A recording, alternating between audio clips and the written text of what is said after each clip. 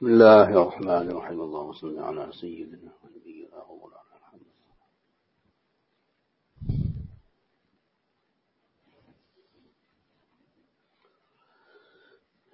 We are on ayah number 31 in Surah Saba, Surah number 34. أعوذ بالله من الشيطان الرجيم بسم الله الرحمن الرحيم.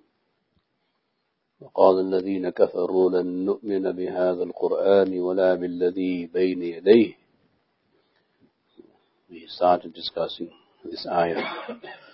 Those who disbelieve, they say that they will never believe in this Quran, nor anything that is in front of it, or revealed before it, or that comes with it. وَلَوْ تَرَى إِذِ الظَّالِمُونَ مَوْقُوفُونَ عِنْدَ رَبِّهِمْ يَرْجِعُ بَعْضُهُمْ إِلَى بَعْضٍ الْقَوْلَ. And if only you were to see the time when the Zalimun, those who are unjust and wrongdoers, they will be made to stand and stop in front of their Lord, and they will be controverting one another. They will be returning statements to one another. يَرْجِعُ بَعْضُهُمْ إِلَى بَعْضٍ الْقَوْلِ. So they will be arguing with each other on that day in front of their Lord. So there will be two camps. First camp, يَقُولُ الَّذِينَ اسْتُضْعِفُوا, are those who were deemed weak in the world, the followers. So those who followed others in the world, and they followed because they were deemed weak. يَقُولُ الَّذِينَ اسْتُضْعِفُوا. So this group will say, لِلَّذِينَ اسْتَكْبَرُوا, for those who are arrogant and proud, they will say to them, لَوْلَا أَنْتُمْ لَكُنَّا مُؤْمِنِينَ. Had it not been for you, we would have been believers. So on the day of judgment, there will be a place and a time for this dialogue and exchange to happen. So Allah subhanahu wa ta'ala will show the world that those who are deemed weak and insignificant, they will have the ability to charge those who are proud and arrogant of this. So that is their claim. لَوْلَا أَنْتُمْ, had it not been for you, لَكُنَّا مُؤْمِنِينَ, we would have been believers. So Allah is setting the stage for this day of judgment and reprisal, retribution. So at least they can say this to those people. قَالَ الَّذِينَ اسْتَكْبَرُوا لِلَّذِينَ اسْتُضْعِفُوا. Those who are proud and arrogant, they will respond to those who were deemed weak. أَنَحْنُ صَدَدْنَاكُمْ عَنِ الْهُدَى. Did we really prevent you by force from believing in the guidance, against the guidance? بَعْدَ إِذْ جَاءَكُمْ, after guidance came to you. But no, the fact of the matter is, kuntum mujrimin, you were not believers, you were criminals. You did not believe because you were guilty of a crime, and that crime is disbelief. Now, whether we assisted you or did not help you or prevented you, that remains secondary. You are responsible for your actions, as we know from other places in the Quran. وَلَا تَزِرُ وَازِرَةٌ وِزْرَ أُخْرَى. No one carries the burden of other people, and no one carries the sin of other people. You are a group of people. You had your mind, and you had your thinking, and you had your abilities. You chose to be from those people who did not believe. So you cannot blame us for being the reason and for the cause of your dhulm and of your disbelief. This is an exchange that happens in front of Allah. وَقَالَ الَّذِينَ اسْتُضْعِفُوا لِلَّذِينَ اسْتَكْبَرُوا. When the people who were deemed weak, they will respond to those who were proud and arrogant. بَلْ مَكْرُ اللَّيْلِ وَالنَّهَارِ. They will say no. Although that might be true that we were ultimately responsible, but it was your scheming in the day and night. بَلْ مَكْرُ اللَّيْلِ وَالنَّهَارِ. يعني بَلْ مَكْرُكُمْ بِاللَّيْلِ وَالنَّهَارِ. Your scheming in the day and your scheming at night. Your scheming at night and your scheming in the day is the reason why we were turned away from guidance and we were misled by you as the first cause. إِذْ تَأْمُرُونَنَا أَن نَكْفُرَ بِاللَّهِ. When you commanded us to disbelieve in Allah, that we were the weaker side and the weaker group and the weaker community. We were not as smart or intellectual or politically savvy as you. We did not have the economic clout. We didn't have the money. We didn't have the resources. So you took advantage of us and you schemed in the night and you schemed in the day. You plotted in the night. You plotted in the day. And then you told us, you ordered us that we should disbelieve in Allah, because there was a threat of losing jobs, a threat of poverty, a threat that somebody else might come and kill you and disturb you, and you disturb your way of life. Everything that human beings do in order to stop others from believing in the truth that goes against their values and their worldviews and ultimately their ability to rule, dominate, govern, manipulate, exploit, etc. This is all in the word makr. Why do people want others to follow them? Because number one is an ego, which is implied in the word istikbaar. The devil has an ego. Aba wastakbara. He wanted to see himself bigger than Adam. So then he schemes, he insinuates, he plots, and so on. Likewise, these people in the world who wanted others to follow them and to subjugate them, and who wanted to rule and govern these people, they schemed in the night and they schemed in the day. And eventually the order was an nakfur billah. That we, meaning those who were deemed weak, we should disbelieve in God. وَنَجْعَلَ لَهُ أَنْدَادًا. And we should make up rivals for him. That this system is a rival to God, and this leader is a rival to God, and this public figure is a rival to God. If you follow this one, then God will be happy with you. And if you don't, God will not be happy with you. This is the way human beings behave when they sense and smell power, and they want more of it, and they want more domination, more control, and more abilities to exploit the needs of other people. So this dialogue happens on the Day of Judgment in front of Allah subhanahu wa ta'ala. Allah allows the dialogue as giving people a sense of judgment. وَأَسَرُّوا النَّدَامَةَ لَمَّا رَأَوْا الْعَذَابَ.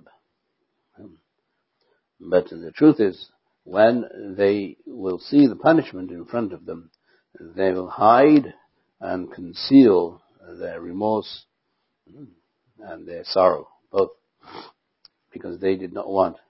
No, they will not want to show these people whom they exploited that they're sorry for what they did. So there's an arrogance even there, and that you don't concede defeat in front of people that you assumed were going to worship you and follow you. So you say, وَأَسَرُّوا النَّدَامَةَ.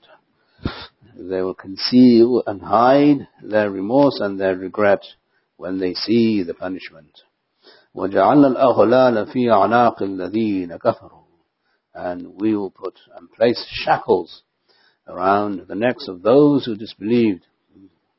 غُلْ, and so on, means to tie somebody around the neck.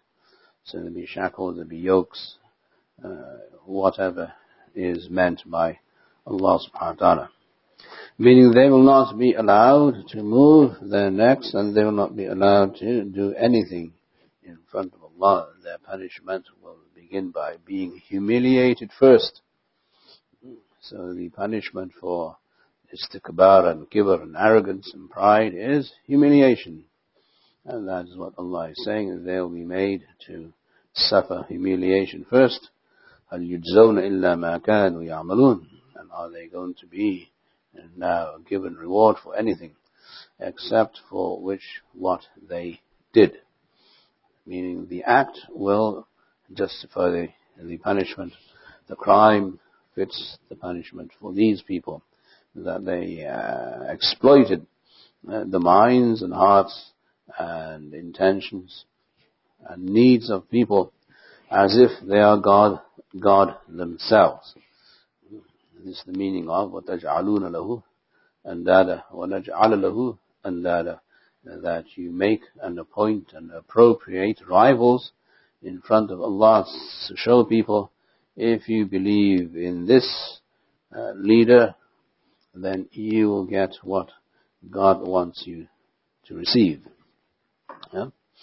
And then people are mesmerized, and people are gullible, and people are made to do what they think is going to be conducive to their well-being in this world, which ultimately means that they disbelieve in Allah and Allah's plans and Allah's promises of sukoon in this world and sukoon in the hereafter. So you can see that all the scheming, plotting of people in order to keep power, maintain power, preserve power, to dominate, to control and exploit is going to be now disclosed on the Day of Judgment. So whatever strategies and ploys they used, tactics they used, they will be disclosed, and people will see the truth, and people will see that although ultimately it's their own action that Allah will be judging, even though the people who stopped them from believing are also guilty of two crimes. They're guilty of one crime. Not believing is a crime, a sin. And then those who mislead others and stop them from believing, they're guilty of two sins. Either way, everybody's guilty on the Day of Judgment if they have committed an injustice, either against themselves and or against other people, because that's the Day of Judgment. So the whole discussion starts with the beginning of Ayah 31. Those who disbelieve say they will never believe in this Quran. So because their intention is not to submit and acquiesce to a creator and a maker who is supreme, the one who gave them intellect in the first place, everything else is a byproduct of that initial disbelief, that we don't want revelation, we don't need anyone else to referee us in our lives, we don't want anyone to judge us in our morality, in our behavior, we don't want anyone outside of our system to tell us that this is legal or illegal. We will conclude and deduce ourselves. We don't need anyone who is outside of our circle to tell us whether we are right or wrong. And that's the implication of not believing in this Quran and anything that comes with the Quran. So Allah subhanahu wa ta'ala makes this conclusion and depicts this picture for us, that on the Day of Judgment, all of the scheming, plotting will come out into the open, and this dialogue will occur. One party will admonish the other, and the other will further admonish the first. So it's continuous.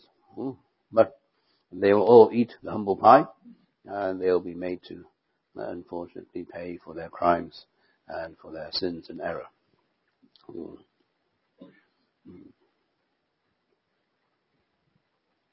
وَمَا أَرْسَلْنَا فِي قَرْيَةٍ مِّن نَذِيرٍ إِلَّا قَالَ مُتْرَفُوهَا إِنَّا بِمَا أُرْسِلْتُمْ بِهِ كَافِرُونَ.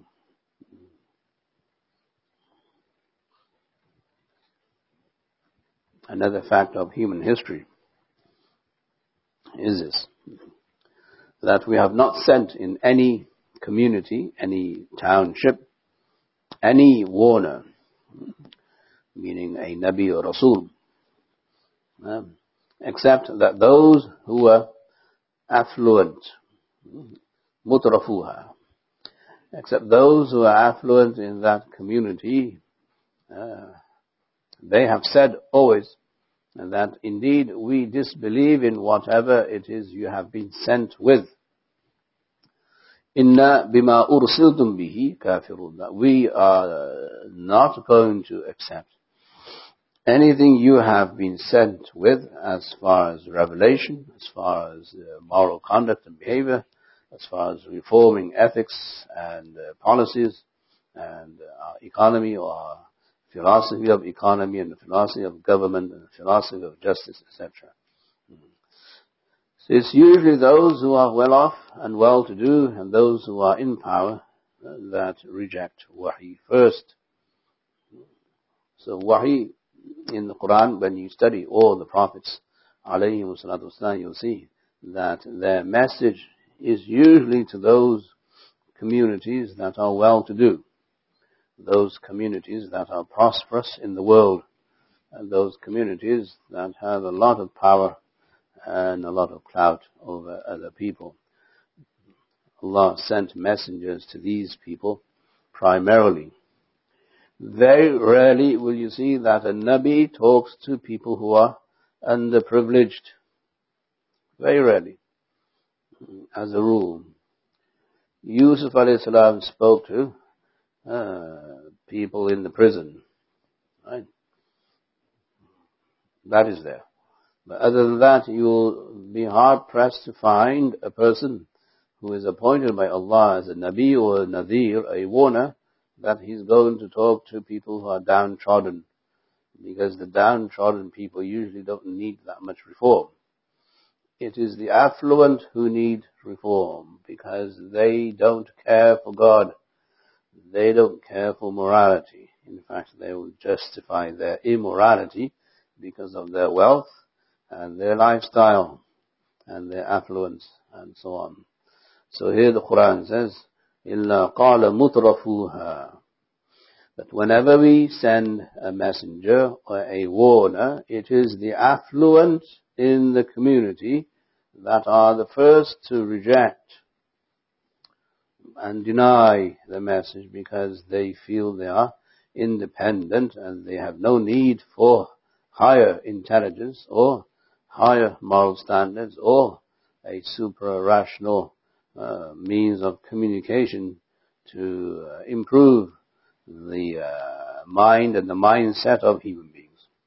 Because they see themselves as independent, istaghna. كلا أرى إن الإنسان ليطغى أن رآه استغنى, as in the Surah Iqra. Man is very tyrannical and transgressing all the time because he seems himself to be independent. He believes he's independent. When you have a lot of money, power, influence, affluence, then you don't need anybody. So I have everything, mashallah, in front of me, at my disposal. Why do I need a God? Why do I need a religion? Why do I need somebody to tell me your lifestyle is wrong? I don't need anything because I have everything. So this is the usual rule in human history. It's a cosmological rule which Allah subhanahu wa ta'ala allows, but He is not pleased with it. Then they further justify their stand and they say, وَقَالُوا نَحْنُ أَكْثَرُ أَمْوَالًا وَأَوْلَادًا وَمَا نَحْنُ بِمُعَذَّبِينَ, that we, as a group of people, we are greater than you. We are more than you in terms of wealth and in terms of manpower, awlad, children. So we have our tribal affiliations, we have our children, we have manpower, so we have human resources and we have other resources, capital resources. So whichever type of resources we need, we have. So why would you need God? And it is because of this we believe falsely that we will not be punished. وَمَا نَحْنُ بِمُعَذَّبِينَ. So the most fundamental principle in believing is humility. If you're not humble and you cannot be, bowing down in front of someone superior to you, then you will not bow down. You will always assume that God is on your side, if there is one, as in the story of the two people in Surah Kahf, right? The owners of the gardens and so on. So Allah is mentioning this phenomenon again, that this is how people think, this is how they behave, and it's no different today. Those who are filthy rich and they have millions and billions of dollars, they say, nothing's going to happen to us, you can't touch us, because we have everything. We have manpower, we have capital, we have labor, we have machines, we have factories, and we have businesses, we have real estate, and we have everybody in our back pocket, basically. Nothing's going to happen to us. So the Quran is warning people, be careful. All of this is all temporary. You're going to die one day, which will be the beginning of your punishment. So the Quran is saying to people that when a message comes, the message is usually delivered to those who feel they don't need the message. So when the message comes to people who know they need a message, they acquiesce and they submit and they believe. That is why in early Islam, in Mecca, you see that the seerah of the Prophet ﷺ confirms this, that most of the affluent Quraysh did not believe, and most of the people who did believe were poor people, slaves, the disenfranchised, and those who were downtrodden and mistreated by the community society, because they're already humble, or they're humbled by life. Right? Either one. They're humble in of themselves, or they're humbled by life. Those who have risen above the humble experience of life, they don't see the need for any guidance, and hence they will be very difficult to convert and to convince. This is the rule of human history. And throughout history, you will see that this is a norm. Not that it is something that Allah wants people to do. It's just how people are.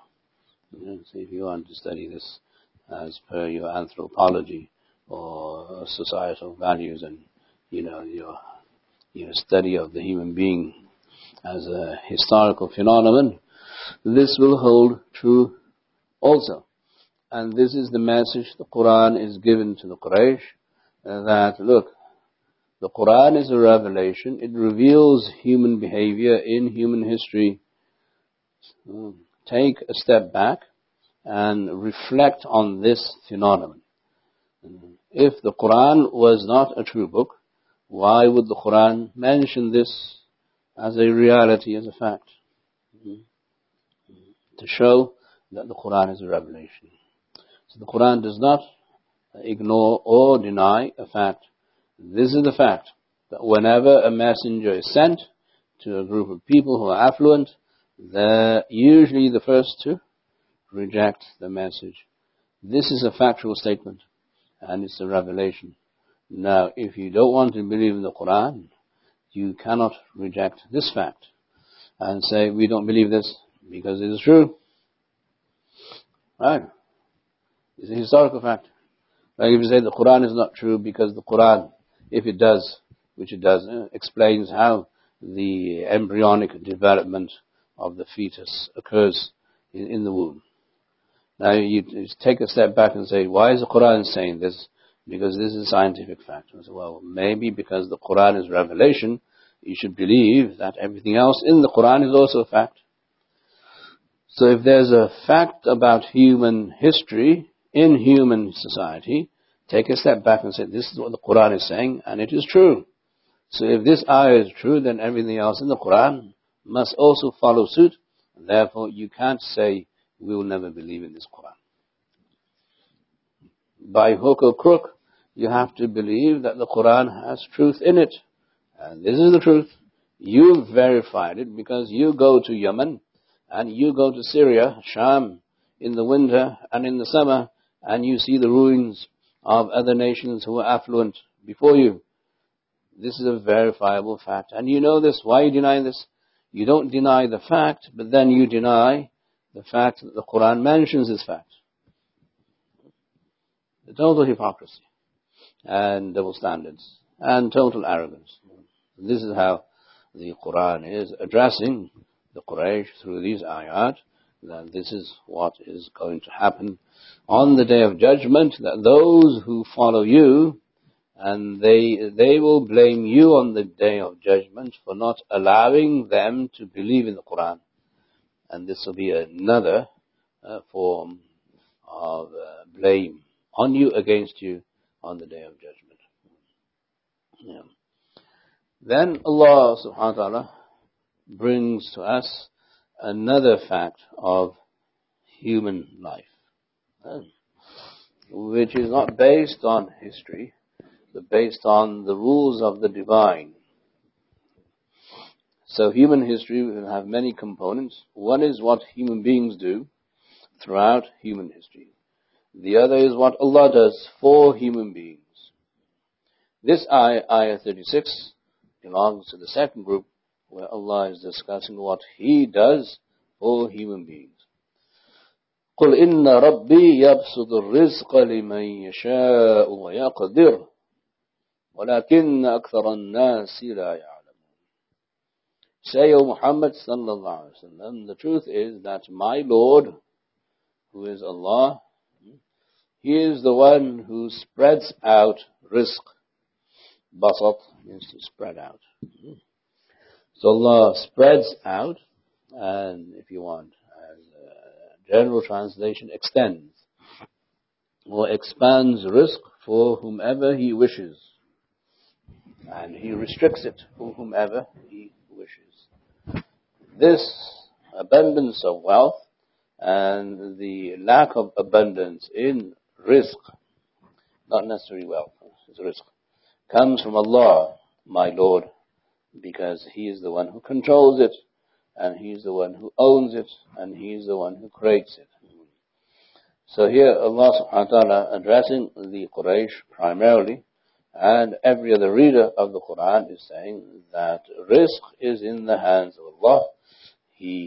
Sometimes He broadens the spectrum of rizq for people, and sometimes He restricts the spectrum of rizq for people. It is totally in His hands. Right? This is what you believe as a Nabi, and this is what they should see in human history. Yeah. Here, what is interesting, and I have alluded to this before, is the word rizq as opposed to the word maal. Right. Rizq is different from maal, as you know. Some people may have a lot of maal, which is wealth, but their rizq will be restricted because they can't eat, or they don't eat, or they don't have time to eat. But they have maal, they have money.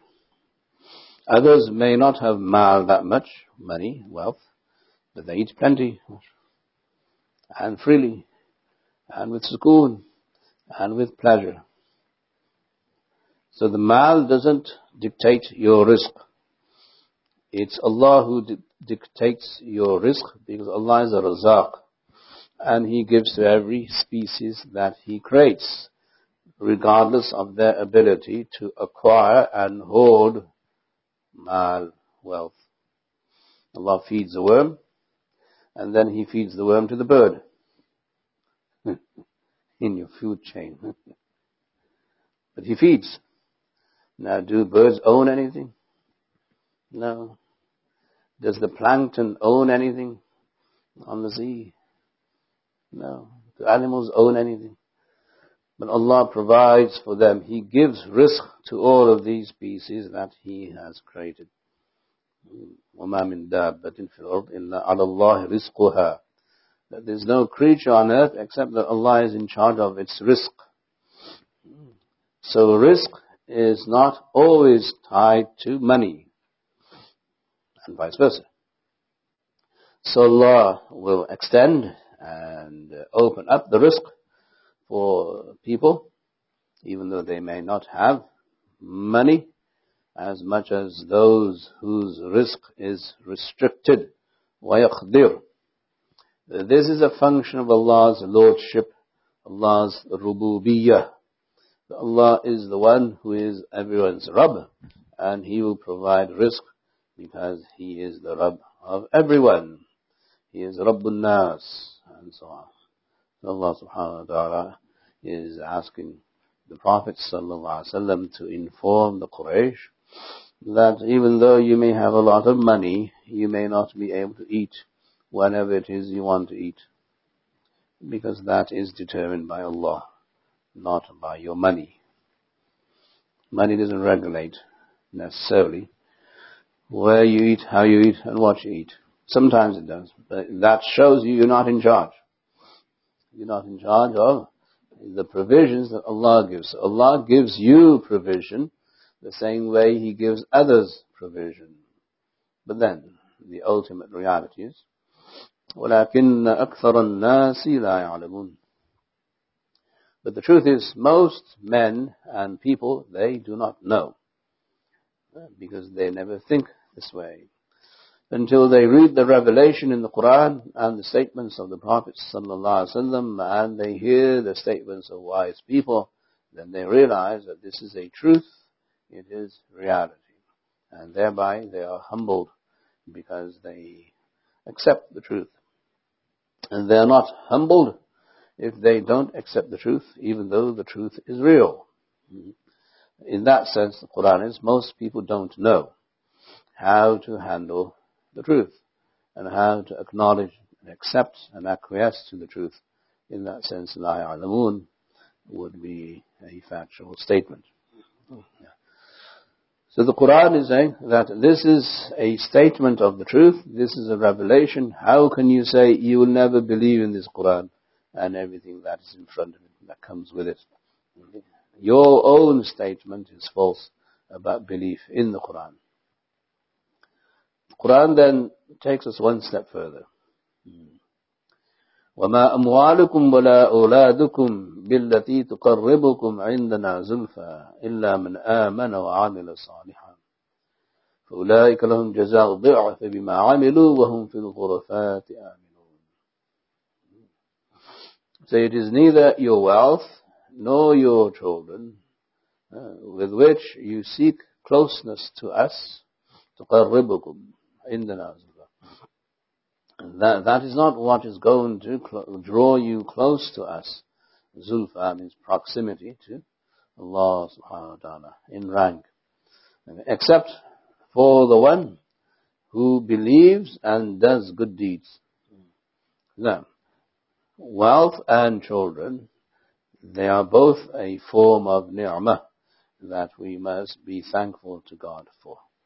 There is no doubt that both wealth and children are a gift from Allah, and they are gifts of life. But if you feel that because Allah has given you wealth and children, that necessarily by default you are close to God, then the Quran says, no, that is not true. Provisions by themselves don't make you favored in the eyes of Allah subhanahu wa ta'ala. What makes you favored and special in front of Allah is illa man aman, that if you believe that this is from Allah, wa amila salih, and you do good deeds according to how Allah wants you to perform and behave, then you will be drawn closer to Allah subhanahu wa ta'ala because of your money, your wealth, and because of your children, and because of all the worldly benefits and gifts that Allah has given you. But you cannot conclude or judge that since God has given me provision and providence, God is now very close to me, and I am close to him. They are just tools, asbab, by which you may go one of two ways, either the good way and either the other way, the bad way. Yeah. So Allah subhanahu wa ta'ala is saying to human beings that wealth in of itself is not necessarily going to bring you close to God. Children by themselves and manpower is not going to necessarily bring you closer to Allah. What's going to bring you closer is how you behave with these inamat and with these gifts and bounties from Allah. If you behave appropriately by believing that the ni'mah comes from the Mun'im, the one who gives ni'mah is Allah, the Mun'im. The Mun'im is the reason I have these ni'am, these blessings, and I must serve Him by believing in Him and by doing what He wants me to do. Then Allah says, فَأُولَٰئِكَ لَهُمْ جَزَاءُ الضِّعْفِ. For them, there will be much more manifold compensation, a much greater compensation. There will be a double reward because you have overcome the temptation of the owning and possessing, and temptation of misleading your children, and your children misleading you. Wealth misleads you, and children mislead you. Right? Why? Because you want to make sure your children are happy, and they're happy with you. If you feel that you're not making your children happy, you may succumb to the pressures of their manipulation and concede defeat and do something that Allah doesn't want you to do. It's very tempting, very normal and very natural. Okay. So because you override that temptation to please Allah instead of your children, you get double the reward. أُولَٰئِكَ لَهُمْ جَزَاءُ الضِّعْفِ. The manifold and the extra reward is for overcoming the desire and the temptation, as is mentioned in other parts of the Quran. إِنَّمَا أَمْوَالُكُمْ وَأَوْلَادُكُمْ فِتْنَةٌ. Indeed, your wealth and your children, they're means of trial and tribulation. If you have plenty of money, you will be tempted to use it and abuse it in ways that are totally haram, because you have wealth and money. If you don't have money and wealth, then the idea of abusing something you don't have does not occur. Right? When you have money, I can do this, I can do that. So you will be tempted by money itself, and you will be tempted by others who are with you, and they want to enjoy life at your expense. Just like your children want to enjoy life at your expense, which is normal. But then you rise above that temptation, and you believe in Allah, and you do good deeds, and you mold your wealth, and you mold your children according to the desires of Allah subhanahu wa ta'ala. If you do that, فَأُولَٰئِكَ لَهُمْ جَزَاءُ الضِّعْفِ. For these people, there is a double reward. There is a reward that will be multiplied because of their ability and their desire and their tawfiq to overcome and override what others want them to do. Right. So now, in the vein of understanding the previous ayat, those who are deemed weak, meaning children, now manipulate you, and they become those who are arrogant. Paradigm flips. Children are weaker than you, but it is the weaker that seem to dominate those who think they are with the upper hand. So parents, unfortunately, succumb to the desires and the feelings of their children. Invariably, some more than others. So the Quran says, be careful. Just be careful that they don't lead you to something that's going to draw you not close to Him, but repel you from Allah and make you go away from Allah. So this is the Quran it's making this factual statement again. Right? It's a very factual statement. It is not As I've said many times before, the Quran reveals the truth, the haqq. The Quran never hides the haqq, the truth. This is the truth about wealth, and this is the truth about children. None of you can argue against it, because you've all been there, done that, unfortunately, in some way, shape or form. And then at the end of the day, you're still planning for their future, even when some of us, inshallah, become grandfathers and grandmothers, and some of us already are grandfathers and grandmothers.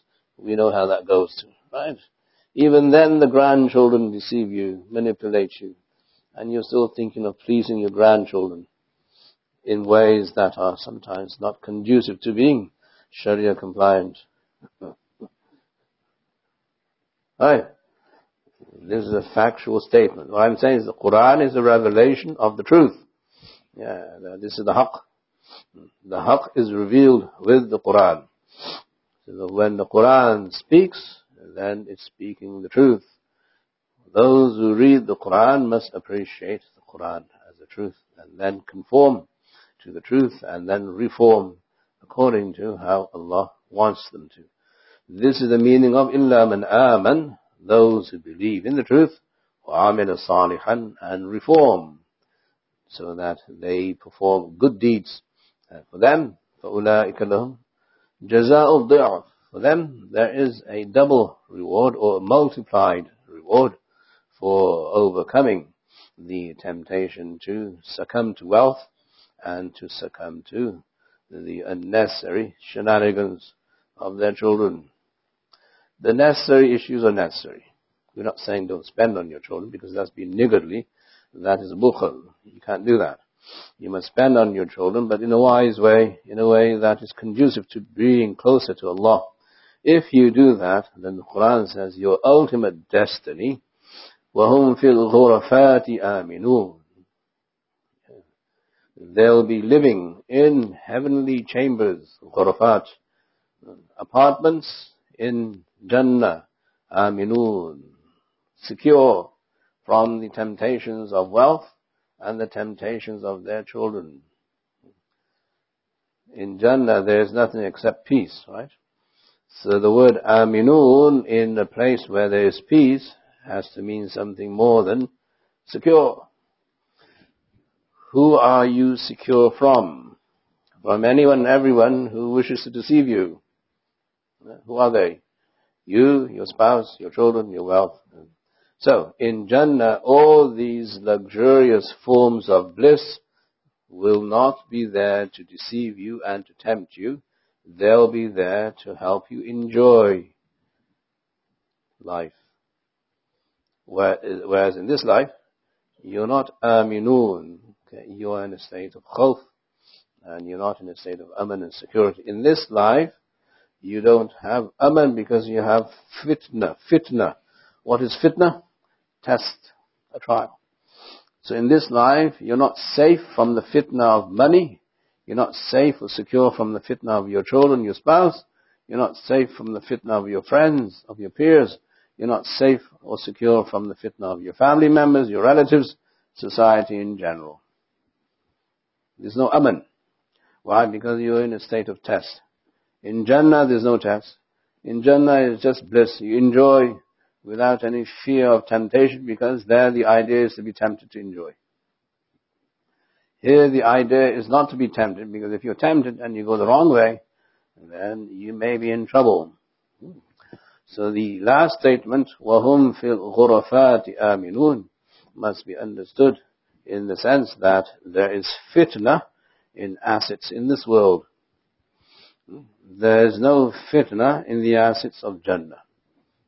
And you'll have these apartments and chambers that will be divinely designed through the architecture of Allah subhanahu wa ta'ala himself, and through the coordination of the angels, and there will be luxurious apartments where the goal will be to enjoy as much as you can. But that only comes when you don't enjoy everything in this world. If you do enjoy, you enjoy only in such a way that is allowed. And if you enjoy the other way, you may not have security on the Day of Judgment. Anyway, what I'm saying is that the more you understand the words of the Quran, the more you will realize that the Quran is the haqq. It is the truth, the ultimate truth, and Allah subhanahu wa ta'ala reveals the truth in the Quran. For those people, now if you are a member of the Quraysh, if you were there at that time, or if you are a Bedouin Arab, and you're seeing and hearing all of these words of the Quran being revealed and recited, you say, what is this? This is mind-boggling stuff like that. You are promising us a life after we die, where there is peace and security from life, and we don't have to fear anything there, and we'll have these luxurious homes in a place that is just full of bliss. And this is a wonderful promise, because for us, we don't have too much in the world anyway. This is for the disenfranchised. When you're disenfranchised and you're not from the haves, then these ayat are, mashallah, a breath of fresh air. SubhanAllah, I have something to look forward to in life and afterlife. If you are blessed in this world, as the Quran says, the revelation usually comes to those who are blessed, mutrafuha, those who are affluent. You will say, wait a minute, there's something else besides what I have in this world. So what I have in this world is temporary, and what I have in this world is going to terminate one day. So I should make sure that I prepare for a better lifestyle in the hereafter, after I die. So either group. And so the Quran is saying, no one should assume they are deemed weak, and no one should assume that they are proud and arrogant, that they can rule and govern others. The truth is, only Allah governs. لِلَّهِ مُلْكُ السَّمَاوَاتِ وَالْأَرْضِ تَبَارَكَ الَّذِي بِيَدِهِ الْمُلْكُ. Only Allah is a sovereign. Only Allah governs. Only Allah has total authority over people. So if you believe that Allah has authority over you, you will not fall into this trap of being tempted by power, nor will you fall into this sad case, depressive mode and mood, whereas other people are controlling my life. Either way, rise above it, and then you will see, Alhamdulillah, which is how the surah starts. How does the surah start? The surah starts with this ayah, Alhamdulillahi alladhi lahu ma fi samawati wa ma fi al-ard. Right? All praise due to Allah, the one for whom there is everything in the heavens and in the earth. So the state, the mood of the surah is to create and develop within each type of person this positive approach and image of Allah, that He wants everyone to do better than what they are doing here. If you're in this group, you'll do better there. If you believe and do good deeds, if you're in this group, you'll do better there. If you believe and do good deeds. There's equal opportunity for all people who have a mind and who have the ability to believe, inshallah. May Allah subhanahu wa ta'ala make it easy for us to understand the Quran and give us the tawfiq to, inshallah, implement all the truths in the Quran with ease. Ameen ya Rabbal Alameen. Sallallahu ta'ala ala khayri khalqi Muhammad wa alihi wa sahbihi ajma'in. برحمتك يا أرحم الراحمين.